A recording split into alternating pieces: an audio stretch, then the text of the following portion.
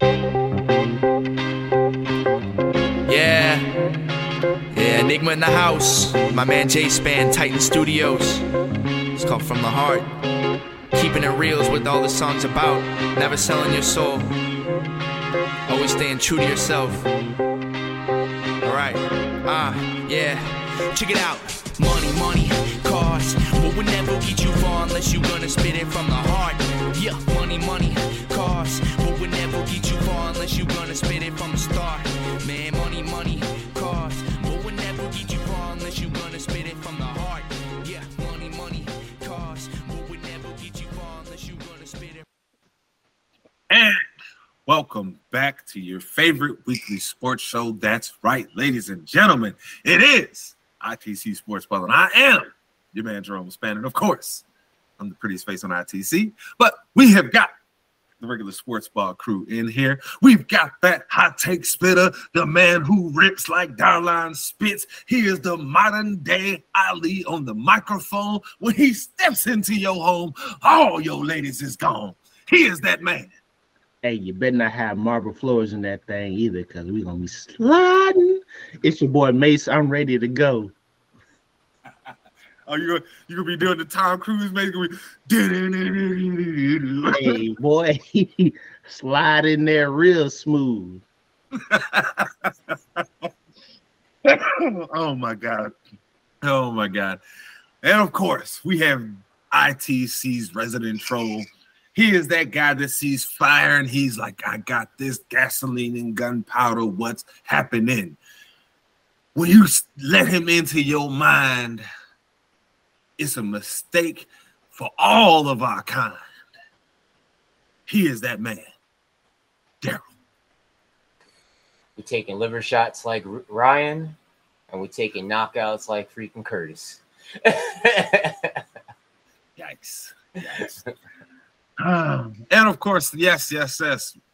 He already referenced it, but we might as well get right into it. Make sure you like, subscribe, follow us, share all this good stuff while you are here. But yes, we got to get into the big fight that happened last night, and that is Mr. Tank Davis being victorious over Ryan Garcia in the Battle of the Undefeated Fighters. Daryl, all of us watched the fight last night. What were your overall thoughts on what happened? Wasn't a dominating win. It was like a heart attack, just waiting for someone to get like blown out for a knockout. My honest opinion, it was very. It's like, I like how Ryan Garcia said it. He said, literally, he gave too much respect. There was too much respect he was giving. Like, he came in clean, going in aggressive, and then he didn't like stick with the game plan. He got a little cocky. But when you're fighting someone that's a little bit smaller, to have that little Tyson aspect to it, you have to be careful, because those punches come out of nowhere. And like Israel did to freaking Piera, it was like the same thing that Tank did to Ryan. That's how, in my opinion. Yeah, Ryan Garcia basically put his hands in his pocket for 3 rounds and gave Tank every opportunity he needed.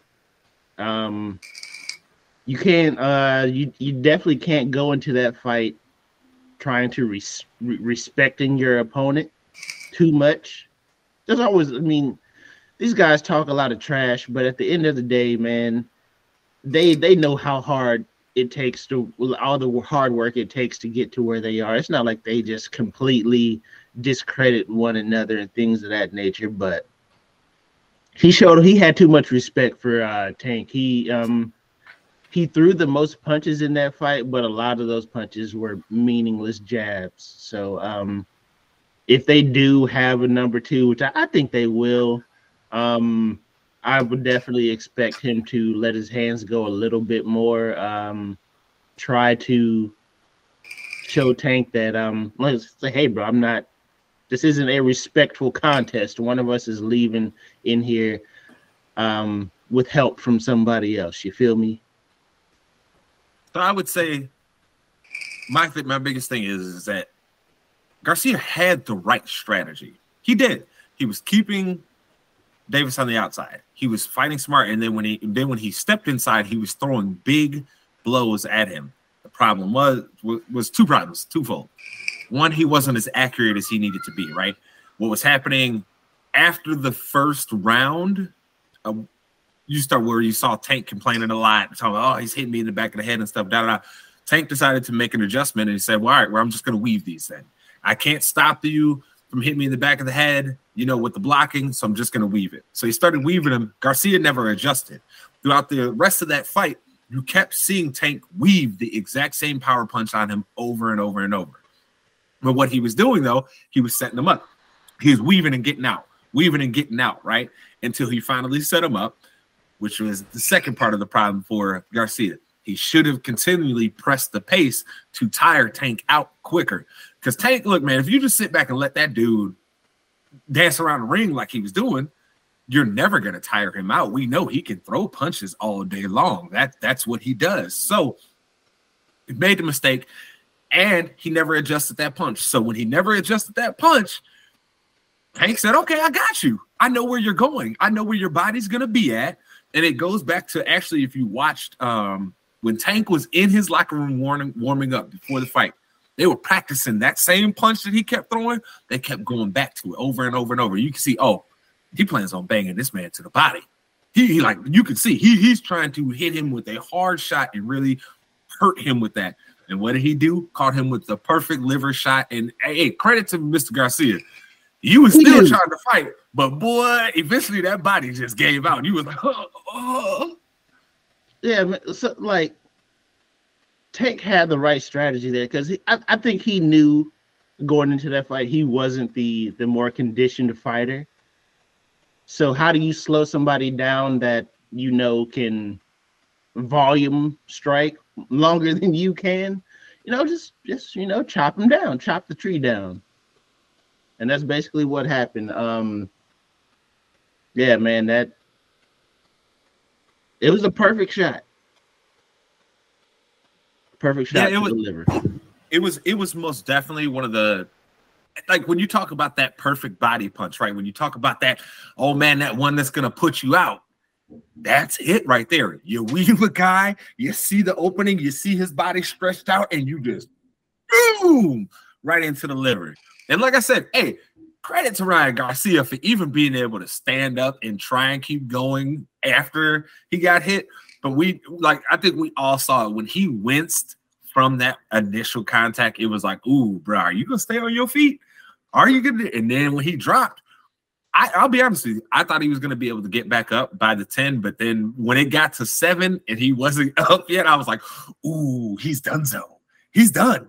Hey, and then on top of that, I think why Garcia wasn't effective as he should be and why his aggression got turned down, that uppercut took him off his feet.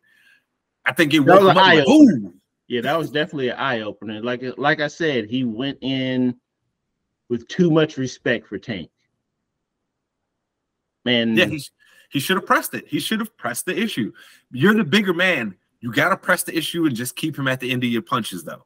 That's what you got to do. Because the jab was connecting for Garcia all night, but his power punches weren't getting home in the times that they needed to. Like at the end of those combos, those power punches were glancing blows. They weren't full. Let me get in.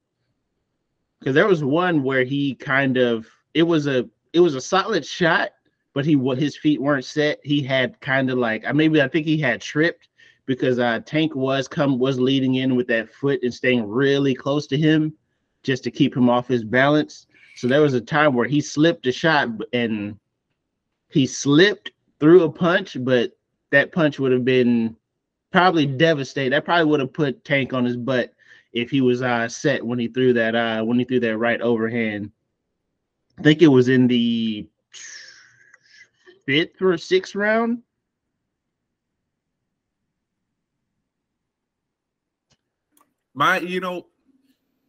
And also my other issue with Garcia's how he performed was bro, why aren't you attacking this little dude's body? You could set him up. Left hand, upper to the body. You can set him up because you know he's gonna want to weave the jab. He was showing you all night. I'm not gonna block it. I'm gonna try and weave it. And that's why part of the reason why you were connecting with it. So he's showing it to you. You know he's gonna lean, set him up, fake it to the head, go to the body. But he really didn't do that. And I think a big part of the reason why that happened is simply when Tank hit him with that uppercut early, it changed the whole dynamic of the fight. Because if you notice before that, Garcia was super aggressive. He was coming full speed ahead. Tank was out there having to grab because he was like, ooh, my legs is getting a little shaky. grabbing, right? And then all of a sudden, when he got caught with that uppercut, his whole mentality changed. He was no longer the aggressor. Now he was, like you said, I'm gonna just throw that jab out there. That's it. I'm gonna just throw it out there. I'm not gonna follow up. Like I said, jab, body punch. I'm not gonna follow up with it. I'm just gonna throw the jab out there because I think that power really, really weighed heavily in his mind, and he didn't want to get put on his ass again. Well, the body punch was set up the whole time too, also because every single one of them grabs that Tank was doing, he was hitting the body, getting some extra shots in. So the whole time he was getting those body shots in, and he was taking a couple heavy body shots every single time. It wasn't noticing, like people weren't noticing. They were only seeing the grab. They're just like, oh, I'm just seeing him grab. But he was setting up punches every single time to that body. That's why that liver shot was so effective how it was. And he was chicken winging him over here and pounding that body over here. Hey, Tank, look, talking about Tank, his performance was excellent last night. Oh, yeah. He fought the strategy perfectly because he didn't allow himself to ever get frustrated. Even after the first round where he felt like, Garcia hit him in the back of the head, was doing some kind of weird, dirty stuff when they was in the clinch. Even after all of that, he didn't lose his mind. He stayed on track. He kept to the plan, which was, I'm going to hard counter this man the entire fight. I'm not gonna try and just outbox him. What I'm gonna do is I'm gonna keep hitting him so hard till he hits the mat. And it worked out for him. But again, it goes back to what me and Mace were talking about. You have to be better than that when you're Garcia. I mean, let's talk about it, right? So total punches thrown and landed in the first round, right? Well, we'll go round by round. So in the first round, he landed 13%. Second round, 23%. Third round, 19. Fourth, 29. Fifth, 14. Sixth, 31. And seventh, he landed 40, right? But he wasn't really throwing anything with any malice. He wasn't really throwing anything to try and knock that man out after the first two rounds. Like I said, that uppercut and knocking him off his feet, I think, changed the entire fight. Daryl, did you see two different fighters too, or is that just me? Am I seeing something and maybe I'm wrong? Did you see where it seemed like Garcia was two different fighters after he got knocked down? He wasn't like two different fighters. It was more like the first before he got hit, before he had the first knockdown, he was like, okay, I could push the pace, I can cut the ring off. Let me be aggressive. As soon as he got to the knockdown, it was more like, okay, now I have to freaking literally guard my face, but at the same time, I'm respecting him because I felt that power. But it wasn't like he was two different fighters. It was more like he was being too much cautious and allowing him to actually he was thinking too much. That was the problem. He was just thinking. It's like, if you're trying to get this strategy, like he was too busy focused on the grabs. Like if you noticed after the knockdown, he was so focused on the grabs. You started seeing how, like, if Tank was trying to grab him, he was in a different position. Like he was like shelling to a certain extent, but it was more Garcia like, oh, I don't want to get hit again, but I'm still giving him respect, but I'm not going to put no more output out like I was before. Like I'm not going to keep, but if I get him close, I'm going to wing it. That was the problem. Like when he had these open hooks, like you would say, like when you see the replay, like, oh, you got a good hit in, but then you over swung and he just like grazing his hair every single time. So it was more like hey, I get close and I'm not accurate. And then after that, if he grabs me, I know what to do. I'm going to just turn a certain way. Like he had like too many strategies in his head while he was trying to fight, while giving respect. And that was the problem. It wasn't like two different fighters. I would say he was like overthinking. To sum it up for me, I think it just came down to a front runner realizing that he's not in first place when he got hit. Because, I mean, if you look at Ryan Garcia's fights, I mean, how often is he in trouble? Very true. And you know, he gets put down. He realizes that my boy got some power over there. And what did Tyson say? Everybody got a strategy until they get hit. Like I said, I expect a second fight, and I don't know when it'll happen. You know, these fighters they drag it out to get the most money they can. I don't blame them, but we'll see what happens. Yeah, I mean, that's why I say I felt like he was just two different fighters. Because before he got rocked, he was super aggressive. After he got rocked, he was like, "Oh, I don't want to feel that again." So, look, people, I ain't insulting the man. I ain't calling him soft, nothing like that. Because you got to be a different mentality to be a boxer, a professional fighter, right? But I'm gonna tell you something. You can tell when a fighter has changed up because he realized the other dude swinging at me hits a little bit harder than I do. You can tell. So hopefully we will end up getting to see a second fight, right? Because that second fight, I think it'll be more exciting than this one was, because Garcia has to come with a different strategy. He has to figure out a way to stay aggressive in the ways that he was early before the knockdown, because that's the only way he's going to win that fight. He cannot have Tank just sitting back waiting and loading up that shot, that counter shot to hit him with it. You know, like that's what Tank does. That's why he is called Tank Davis, because this man hits you like a tank. Okay. I think for a second fight, I think he has to utilize the uppercut more, because like you said, he didn't, the strategy was not to block the jab. And usually if a guy's moving that head a little bit, the body's still in place. You know what I'm saying? You can move the head, but the body's still there. If you know, like I said, if you know a guy's weaving your jab, like the jab has to be the dummy punch per se. Like you can't use that jab. You can't point your way to victory versus a dude who hits harder than you. No, because eventually they're gonna eat a few of those jabs to get in to really hit you with something. And hey, like I said, that's what Tank did. He came in through those jabs and gave him something he wasn't ready for.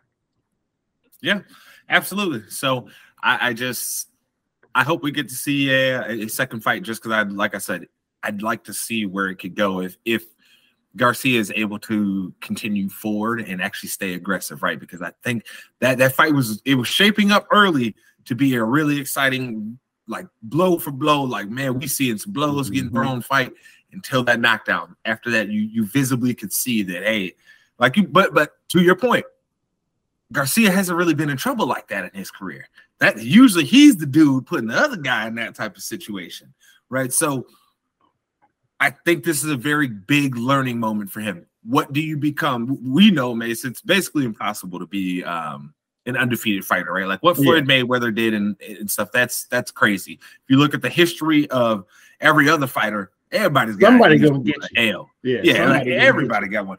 For those who don't realize it, right? We lionize Muhammad Ali. Rightly, we should, right? Because he was one of the greatest of all time. But that man got losses. Frazier knocked him out. So even at that level, right? Even at the guy that we consider the greatest of all time, he's got losses. So what do you do now? Do you come back stronger from this, Garcia? We will see. I hope he does, because I'd love to see a battle between these two in another fight and really see what could happen when we get into those deep rounds and they've actually both been aggressive. I want to see where that could lead to. So hopefully we get to his second fight, but congratulations to Tank Davis for continuing to defend his crown and continue to show that he is one of the most pound for pound exciting fighters in the world, period. I don't care what sport, what combat sport you're talking. He is a must watch. Like, Mace, at this point, there's very few boxers and fighters that I would call a must watch. Am I wrong for saying Tank Davis is a must watch at this point? Oh yeah, definitely for sure, because his style is exciting. He's not going to overly use the jab. He'll test it. He will test where you are with the jab, but he's not there to point you out. You don't earn the name Tank by pointing, by you know what I'm saying? Like you are there to put punishment on the other human being in the ring with you, and you love to see it. I'm here for it. Absolutely, absolutely. Well, we got to keep things moving along here, because that was an excellent fight, but we have more things on the docket because it is a spicy time of the year here. But while we're talking about spicy, each and every week, sometimes you have some things that get deep and under your skin that drive you a little bit crazy. There may be some wild stuff that's going on out there in the world. Well, we're here to take a trip into the mind of a madman who sees all of those things. Ladies and gentlemen, the lights went red. This is Mace's Madness. So I want to say about a week and a half ago or so, the Texas Committee of Affairs decided to suggest that armed civilians would start checking people for legal papers. Like take a second. We've heard the story before. Freedom papers, you know what I'm talking about? I mean, I know they're trying to take history away from us, but you know, that was a thing. And they're trying to make it a thing again. It's disgusting.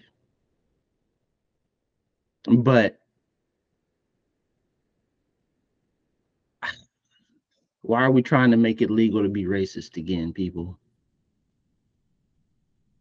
I think the direct quote from one of the gentlemen on the committee was something on the lines of, I'm not going to direct quote him, something on the lines of,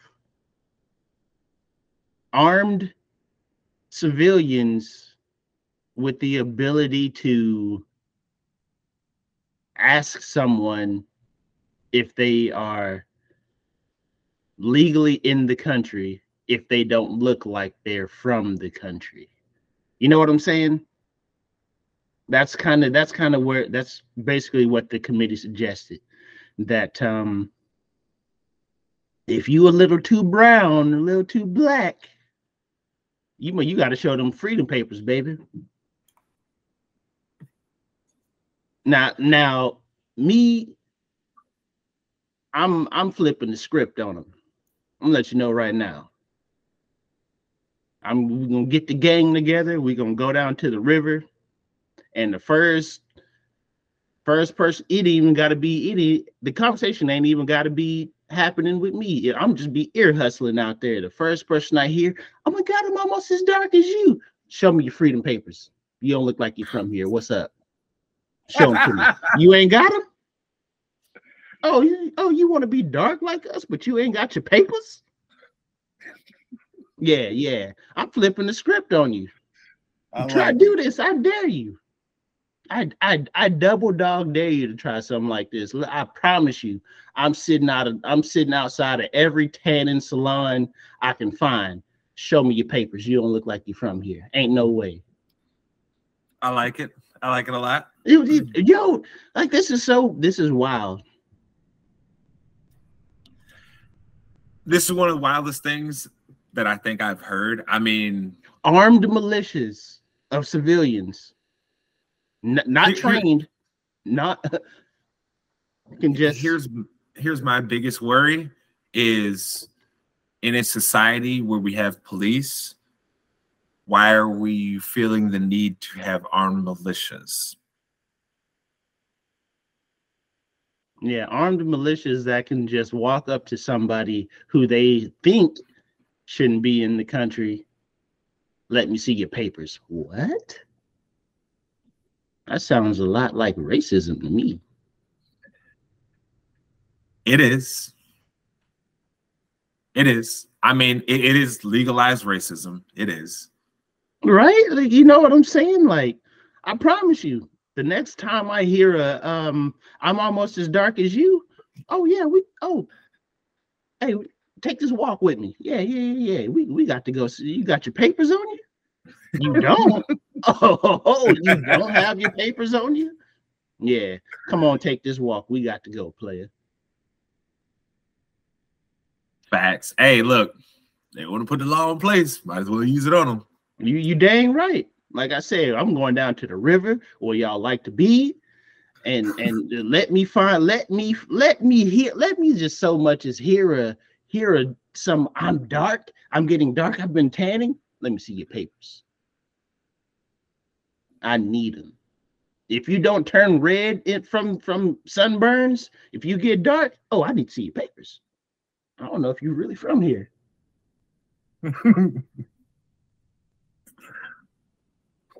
You try me, bro. That's a catch your hands moment. That's what that is. No, they gonna catch them handcuffs because they ain't supposed to be here. What you mean? Mace gonna have the most citizens arrest ever. Man, I've been on what? Try it. I dare you.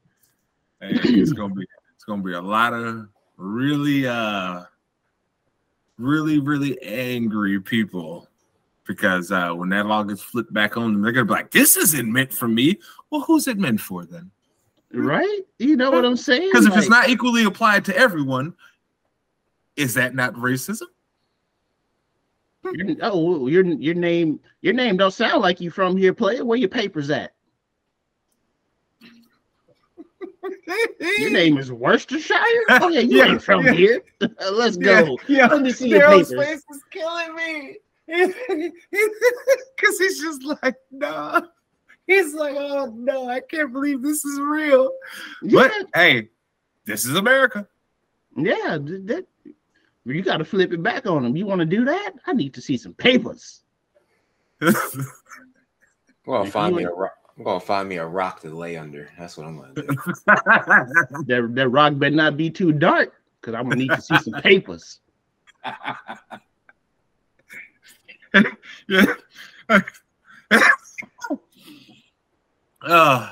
Yeah. This is where we are. I'm telling you right now, the name of this episode is Freedom Papers. 100%. I'm just telling you now. I'm carrying a bunch of reverse Uno cards in my pocket when I hear that. Hey, that's what Mace is saying. Mace about to hit you with them. Hey, where your Freedom Papers at? Where you at? Oh, you want to play like you dark? Oh yeah, let's go. Let's go. Take this walk with me, player. We ain't doing that today. I need to make sure you from here. I gotta protect my land. I gotta make sure you from here, player. You might be one of them sleeper agents ready to do something terrible. I gotta find out. You might be from Russia. Yeah. What's your last name? Are you from Russia? Are you Russian? You know what I'm saying? Hey, where your Freedom Papers? Your eyes a little too blue. Where you from? Yo, you're stupid. You're stupid. But each and every week, ladies and gentlemen, we take the trip into the mind of a madman. He drops some knowledge on you each and every week. He points out some crazy things to you. Ladies and gentlemen, that was Mace's Madness. And we got to keep the train moving here, most definitely. And we have to get into the reason Mace's lights are purple today. For those that are watching us on YouTube, we thank you again. Make sure you like, subscribe us, and share us. But Mace, how are you feeling about the Lake Show right now, considering after all that cash money Dylan Brooks was talking, all that, yep, I'm not afraid of blah, blah, blah, blah, blah, blah, all of that, right? Then my man came out on 17 shots, had 13 points. Thoughts? Actually, Dylan Brooks had 7 points on 3 for 13 shooting.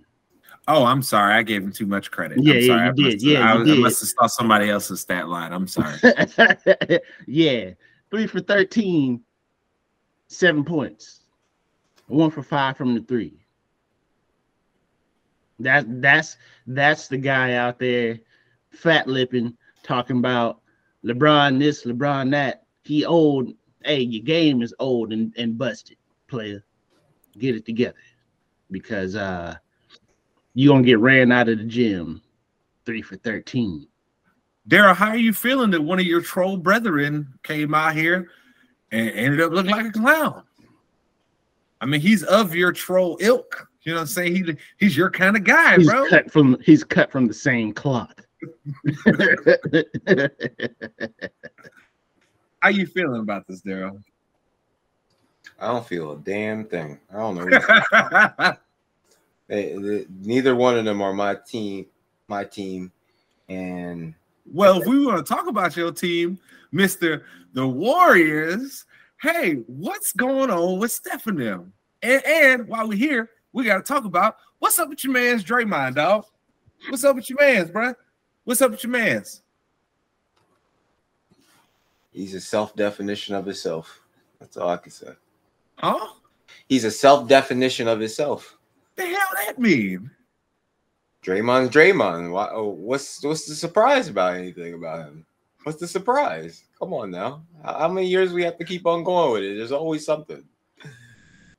I mean, this is the same man that kicked somebody in their family jewels in the NBA Finals. So I guess we can't be surprised by nothing. Bro, Draymond has the most. This is the most Draymond thing that can happen. You start the season punching your teammate, and you end the season stomping out your opponent. If that ain't, bro, if that's not Draymond, listen, bro.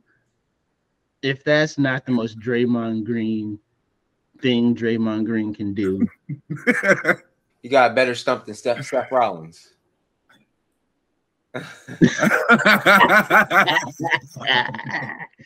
Yeah, but this is the most Draymond thing that can happen, bro. I mean, legitimately, like, why? Look, I will say it out front. Sabonis shouldn't have grabbed that man's leg. He shouldn't have. Like, that was unnecessary. He shouldn't have done that. But also, that doesn't mean that Draymond, who could have clearly just pulled his foot away and stood on one leg and out here trying to sell us these wolf tickets, talking about my balance ain't that great, all after the game, right? After the game, he was selling these wolf tickets. Draymond, you could have pulled your foot out of there and just walked away. But you decided you was in a Bruce Lee movie and you want to sit here and finish him. Wow. Like, nah, Draymond. Nah. Like that. At this point, teams are just sending somebody out to get under Draymond Green's skin just to get him suspended for a game or two. At this point, he's a liability to that team. Oh, yeah. At this point, he is. Because his offensive value is no longer a net positive. You know what I'm saying? Because, like, before, even with his, like, bad shooting nights and stuff, the fact that he would get all these assists, get you a lot of second chance opportunities and stuff. Draymond, right? He used to lead the fast breaks a lot of the time for that team, and now it's where is his offensive value? Not now, if we're being honest, he's a glorified screen setter. Mm-hmm. If we're being honest. So, Darryl, I have to ask you, you've seen how this series has played out so far. Do you feel like the Warriors are still going to get out of this series? I'm not sure. Whoa. Mace, we haven't heard Daryl's faith wane in the Warriors in 2 years. So why is it waning right now? I don't know. How much longer can Steph just put the team on his back? That's really what it comes down to. Like Steph has to go crazy.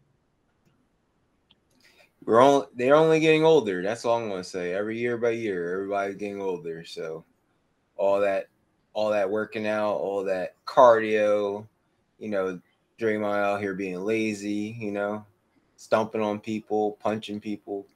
He just wants to be a fighter. He wants to be in the MMA. So I don't know. It's like the same thing with the Sixers, People have faith in them. Hey, hold on. The Sixers, you can't talk about the Sixers right now. I know you hate them, but them boys came out and handled their business. They gave them boys not a gentleman's sweep. They gave them an old school sweep. They said, sweep your ass right out the playoffs, baby. Get on out of here. Hey, is there any injuries? Who? Oh, well, of course. Of course, dog. Come on, baby. We know what it is with the Sixers. They going as Embiid goes. If he ain't ready for that next round, they in trouble. It's that simple. Because we know what a James Harden-led playoff team is. We've seen this. People got faith in James Harden. Ain't no Chris Paul on that team right now to come bail him out. So we know what this is. Look, no Embiid, they home in 4 games next round. It's that simple. But you just try to deflect. I like the way you did that.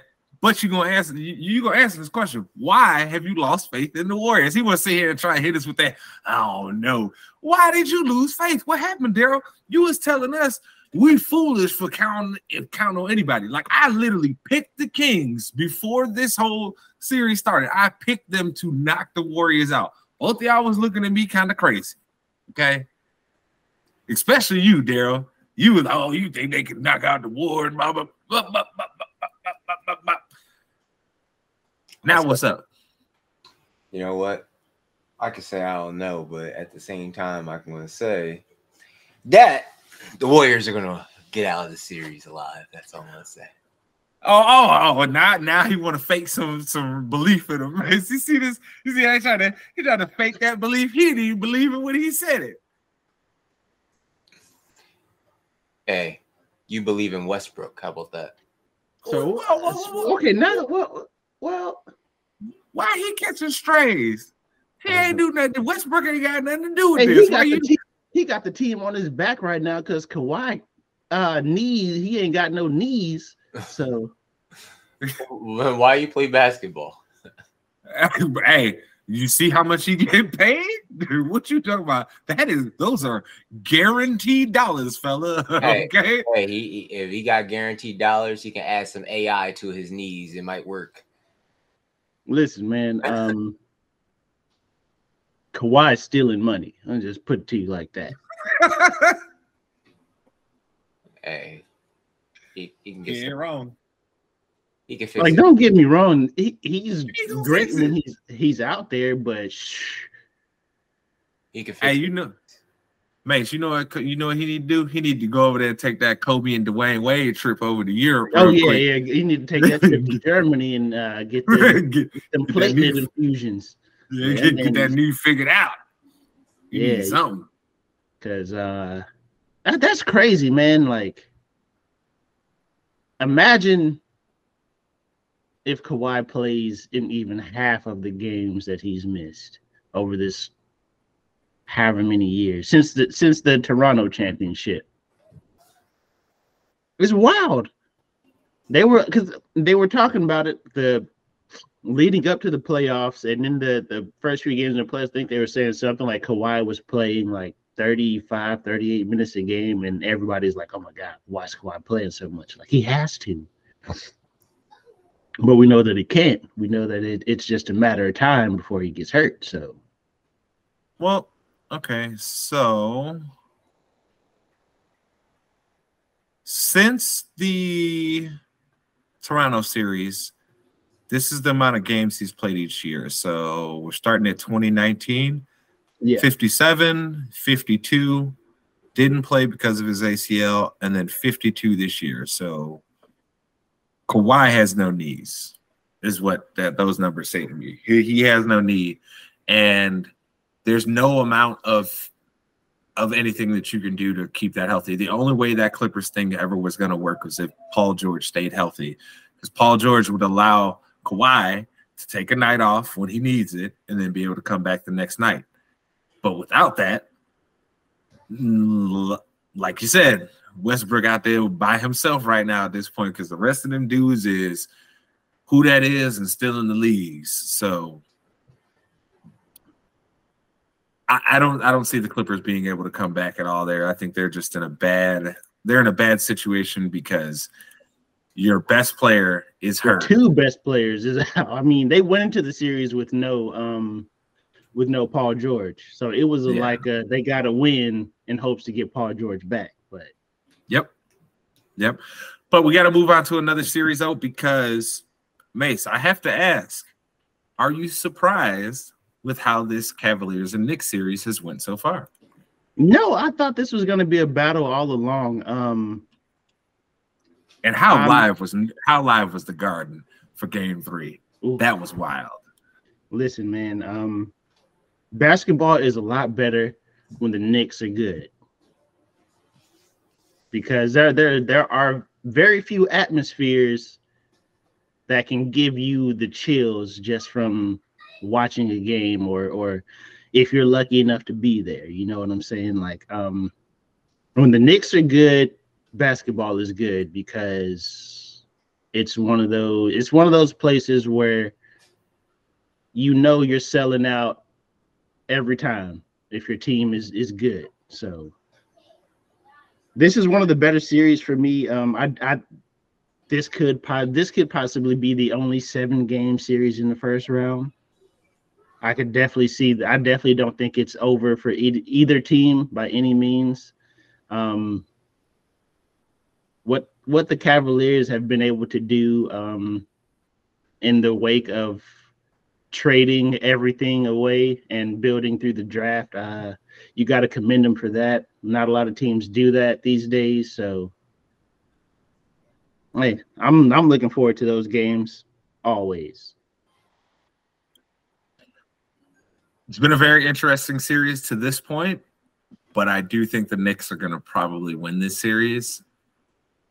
And it's strictly because the Cavaliers are starting to figure out, we don't have anyone consistently night to night that can get us buckets besides Donovan Mitchell.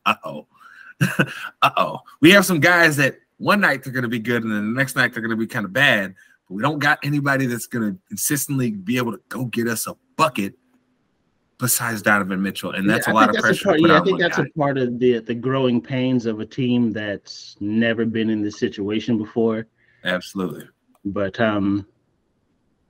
one game for a young team can shoot that confidence through the roof and change the entire perspective.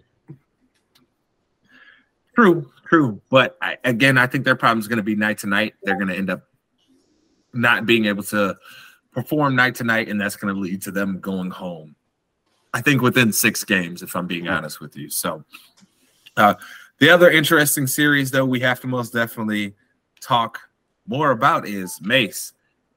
Things have kind of changed since, Giannis got hurt in that series. What is Milwaukee going to do? Because at this point, Mace, if we know this about Giannis, if he missed some games, I mean, he had to leave the one and then he missed the next one, right? If that happened, we know he's hurt. So what the hell is Milwaukee going to do at this point? I don't think they have the firepower to be without Giannis for a series. We know Miami, they're a veteran-laden team. Jimmy Butler I feel like he still don't get his respect. We know that he can will that team to a playoff victory.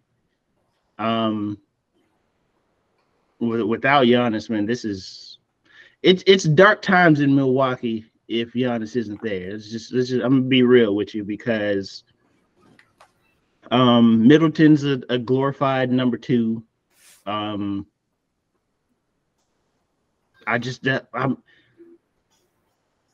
They've been able to get over with great defense and hustle and having the best player in the league. Just put him on a team that plays excellent defense with another shot creator, and that's kind of how they've made it. But without him there, it's tough sledding for sure. I don't know how they get past this Miami series if Giannis can't go. Just be real with you. Yeah, this series, I think this is going to sound crazy, but I think Milwaukee can afford to sit Giannis for one more game. Because Miami is actually not great, right? Like we know they're not a great team, and if Giannis is out there, Milwaukee will end up winning the games. But that also then potentially puts you in a very bad situation where you might be down 3-1 and asking Giannis to come back and backpack the team, not even being full, like healthy. Because I'm not going to say fully healthy because nobody is at this point in the year, right? But I'm saying healthy to the point of being able to be playoff Giannis right now. Yeah. So I don't know what they do. I'd be honest with you. If Giannis is not healthy, I'm not playing him. Like if he's not at that level of health that we expect, this season can go bye-bye. Because guess what? We need to figure out a way to get Drew Holiday out of here and get somebody younger and better that can put up more buckets consistently for us. Drew Holiday is great with the defense for sure. I love what he's actually done for the community and stuff as just on a personal level stuff that he's done outside of basketball. Love the guy. Root for nothing but good for him. But at this point, he's leaning more towards the wash category than he is looking like a quality player for you because he can't do it night to night. He's too old. So you got to replace him. Like you said, Middleton is a glorified number 2. You have to find somebody else. Even if they're a Jalen Brunson level player, right, that you bring him in and he can at least get you some buckets and bring you some explosion night to night, but there's always going to at least be this level of consistency on offense with him, right? He can get up here, but he's always at least going to be here for you. They need somebody like that because putting it all on Giannis is why they're in this situation and where they're down in this series and to where I do not truthfully know if they have any chance of winning this game today. Because, dog, Miami plays good at home. Yeah. So how you gonna win? How you gonna win this game? Well, I said, man, Jimmy Butler's the ultimate gamer in my opinion. Mm-hmm. Like if you're telling me Jimmy Butler has an opportunity to send a team home, I feel pretty confident that he can do it.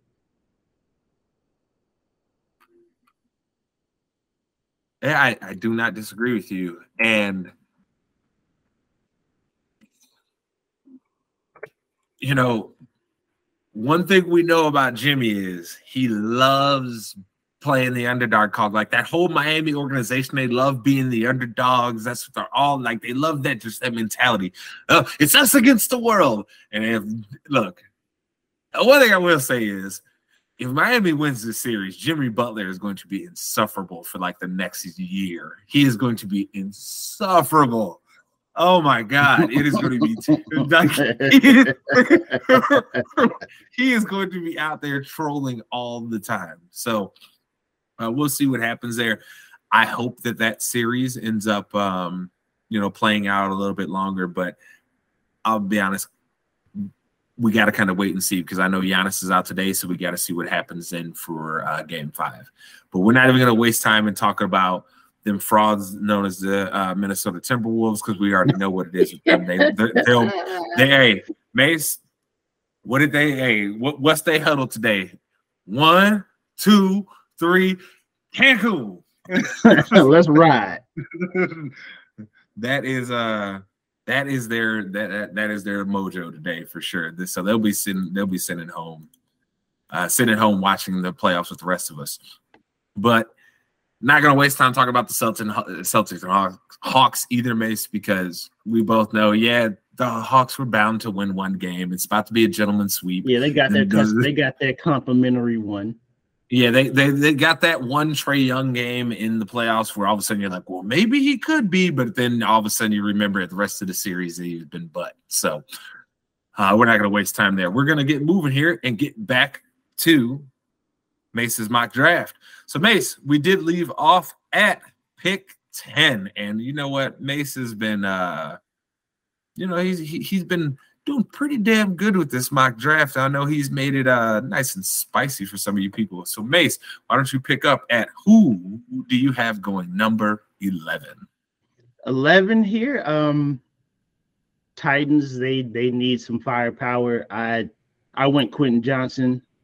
I don't know why he's slipping. I think this is just some teams trying to just throw out some stuff to like hopefully he's there for them in like those upper teens, like 17, 18.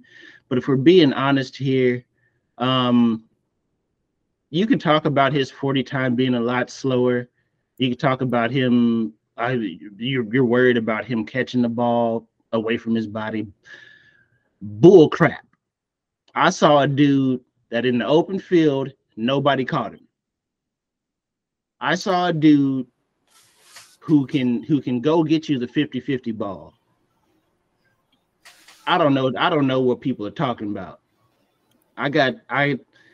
Titans, they can't lean on Derrick Henry forever. They have to be able to put the ball in the air, especially not really having anything in place after A.J. Brown was traded. But yeah, man, I think they go Quentin Johnson here. They have to infuse that wide receiver room with a deep threat, with some speed, and you can throw that 40 time out the window. I don't care. I ain't see nobody catch Quentin Johnson in the open field ever. He ain't lying. Okay, I do like the pick there. That is a very solid pick there. I went actually a different direction here. I said the Titans are actually going to select Darnell Wright. The reason why I went with Darnell Wright is because I think Vrabel wants to take the approach of let's build this the same way that Philly did, which is build up some big space eaters up front, and then we can figure everything else out as we're going, right? But let's get the best offensive linemen that we can. And I think at that point, you could reasonably argue that if the Bears, in my mock, I had the Bears taking Paris Johnson. If they take Darnell Wright, then I have the Titans would end up taking Paris Johnson in that situation. I believe. Yeah, there's my full belief. I don't think Vrabel wants to get caught in the situation trying to mess around with skill guys right now when they are honestly very unsure of their quarterback and Malik Willis. And you know us, Mace. We big up the black quarterbacks right here. But what I saw from him last year was utterly disappointing. He looked absolutely lost. Just completely lost. So we'll see what happens there. Maybe he has a good offseason, right? He comes back. He looks like a better player. We'll see. But I think they're taking the approach of building meat and potatoes before we go out here trying to get other guys. You know what I mean? Get skilled guys with a quarterback that we don't even know if he can get the ball to him. Yeah. But all right, Mace, who do you got going number 12 to the Houston Texans? Here is where I have Anthony Richardson. I honestly believe he's not going in the top 10. I think if he's there for Houston at number 12, I think they have to take a shot at him as a quarterback because ultimately Davis Mills is not the answer at the quarterback position for them. He's been better than we've all expected him to be, but I see this being like a run to the podium moment for Houston if he's there at 12. Here's where I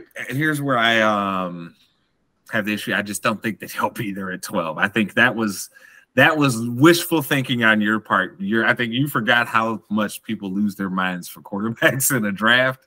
So I think that was a little wishful thinking that he'll slide that far. But I do actually like where your head is at as far as them trying to go on the offensive side of the ball. But for me, here's where things get a little spicy in my draft, Mace. I have got the Houston Texans taking Bijan Robinson and trading Dameon Pierce on up out of there. And the reason why I have this happening is because, for goodness sake, he played at Texas. And he might actually be the best player in the draft, but he's a running back. And it's not like, somebody will trade for Dameon Pierce. He looked good for you guys, so somebody will trade for him. Like, just, hey, take that 3rd round pick that you'll get for him and keep it moving, baby. And now you got a true playmaker. So right here, Mace, is where Bijan Robinson actually went for me. Okay. And yeah, to your point, I personally believe Bijan Robinson is the best player in the draft. It just sucks that he's coming into the draft 10 years too late. Yeah. I mean, let's be real here. 10 years ago, Bijan's going in the top 3. Easy. Oh, yeah, 100%. Okay, but moving forward here, Mace, to the New York Jets at number 13, and we're going to stay with it being the Jets because it looks like they have pretty much told the Packers, you can kiss our cheeks. We're not giving you this year's picks for Aaron Rodgers. No. We'll give you next year, the year after. We're not giving you this year. We're not playing that game. So, Mace, who do you got the New York Jets picking at number 13? I have them going Paris Johnson right here. They need another tackle opposite Mekhi Becton. And like you said, we don't know what their quarterback situation is going to be. We know they have a playmaker in Garrett Wilson. I think they go with another tackle here, like, because if they're stuck with at their quarterback position as is, the best thing you can do for him is keep him on his feet. So here is where I went a different player than you again here. I personally believe that Robert Saleh is looking at his roster and he's saying, what would give me the most bang for my buck here? I understand what you're saying with the tackle, but I think that offensive line is already good enough. I don't think they need to use more capital there. Saying that Becton is going to come back healthy, right? Obviously, we're assuming he's going to be back healthy. So he's going to say to himself, what can I do here? I think this is where Joey Porter Jr. ends up getting drafted.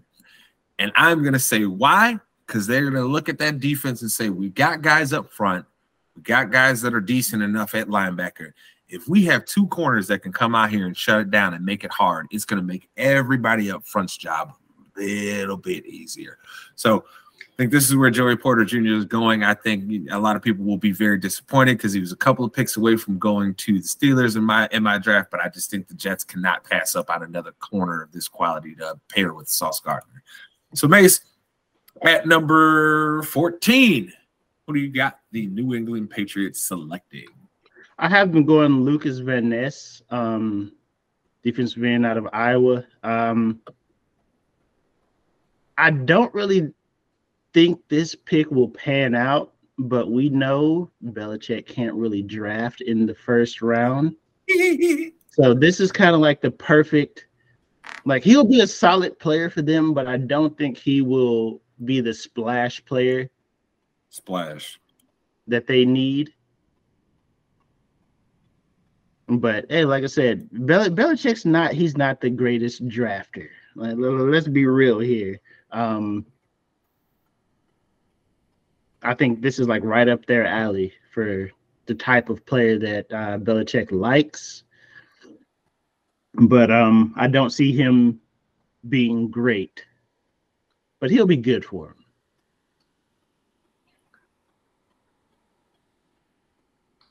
I'll be honest with you. This was probably the hardest pick for me to figure out. And eventually I just was like, well, who do I think is the best guy left on my board? Oh, okay. I think the Patriots are going to take Devin Witherspoon at the time. So, because I just don't.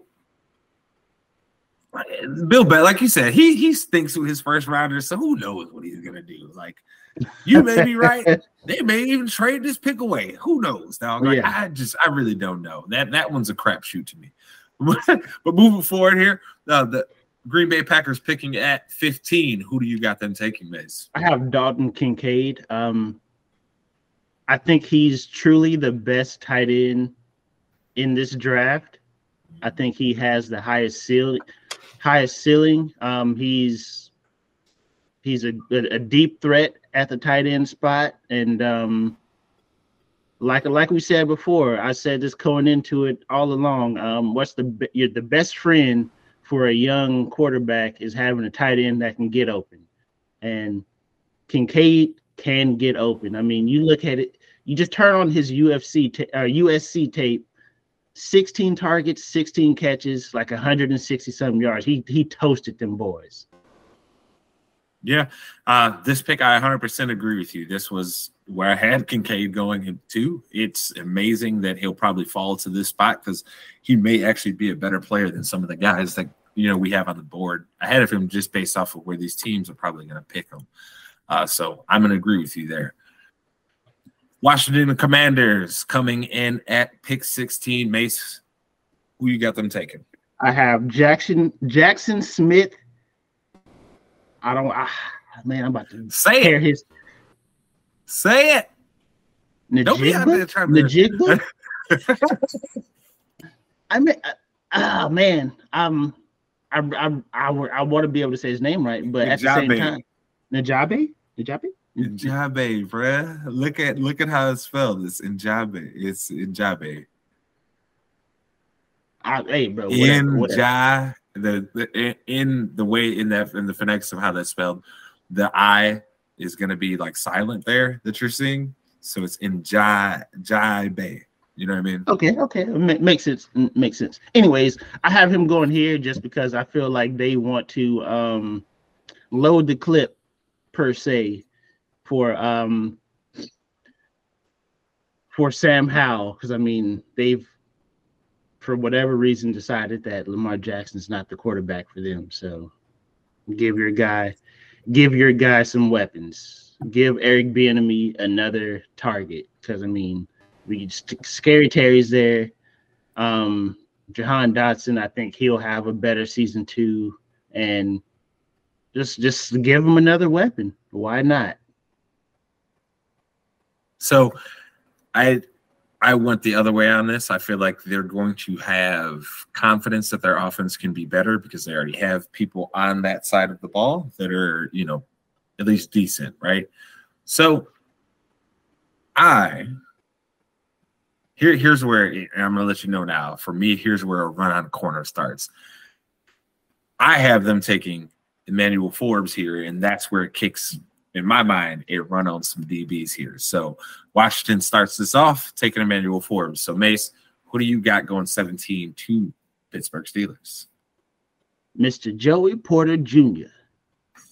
I think it's clear that the Steelers have to go with their secondary, and I think he will be there at 17 for them. And that's going to be our feel-good first-round draft pick, man. I think he's going to be there for him. Okay. Yeah, for me, again, I think they go another corner. This is where I had Deonte Banks going. I think he ends up being the corner for them, and they keep it moving because, like you said, they have to go secondary. This secondary is terrible. So I think that's where they end up going. All right, Mace, at 18, who do you got? The Detroit Lions, the fighting football team in Detroit. Mace, our squad up there. I have them sticking with Campbell the here. I have them going Brian Breesy, defensive tackle from Clemson. It's very clear that they have to get Hutchinson some clear help on that defensive line. Mm-hmm. So why not load up right there? Yep, I agree. This is where I had Mr. Brees going because we have the same mentality, which is, hey, you got to give Aiden Hutchinson some help on the inside because you already got a guy on the outside that can potentially make things happen for you too. He came on very late in the year for them. So moving forward here to the Tampa Bay Bucks. Mace, who do you got the Bucks taking? Have them taking Darnell Wright. Like I said, this is another situation where a team is bringing in a young quarterback. The best way to help him is to keep him on his feet. I think he goes – if he's there for them, I think it's a no-brainer. And then for me, honestly, this was like I'm gonna just have some fun because I don't know where they're going either. Right? I was like, whatever, bro. I don't know what they're doing. So I'm taking Brian Branch here. I think that's going to be the best player for them. I think they're looking at that secondary and saying some of these dudes is getting old and some of y'all dudes can't stay healthy. So we need to figure out something here. And I think that's where they go as far as the way that their secondary is currently laid out. Now, Mace, the last pick will be going over here. And if you guys want the rest of Mace's mock draft, you are going to have to tune in to us on our live stream of round 1 of the NFL draft. We will be doing that Thursday. The draft starts at, I believe, 7 o'clock Central. We will be going live at 6:30 Central. So that being said, Mace, who is the last pick that you are giving them today going to the Seattle Seahawks at number 20? I have Will McDonald IV. Again, another team that they can benefit from just adding to their defensive line. That's their. To me, that is Seattle's biggest weakness was their front 7, in particular their front 4, or whatever defense they decide to deploy. Get them another pass rush. I just don't. Will McDonald is a very solid player. I think he would benefit from them having better players around. So, like I said, I just feel like stick with the defensive line and get you a pass rush out there. Well, I like where your head's at, but I went with a different pass rusher. I believe this is where Nolan Smith goes. I believe this is where they said, well, wait a minute. He fell all the way here with all that athleticism. Might as well give him a try. And I think this is where Seattle goes and gets their pass rusher because, we both have them going a little bit different than the earlier pick in the draft there. So we will see what happens. But, yes, Mace, tell the people where to find you. Man, find me at Twitter, funky_stuff09. Or hit me up on Twitch, twitch.tv/swaggymace. I'm always around doing something cool. Hit me up. Mr. Low Elo, tell the people where to find you. Twitch, Low Elo Janitor. YouTube, Low Elo Janitor. Woo-woo. Yeah. You see, you thought I forgot.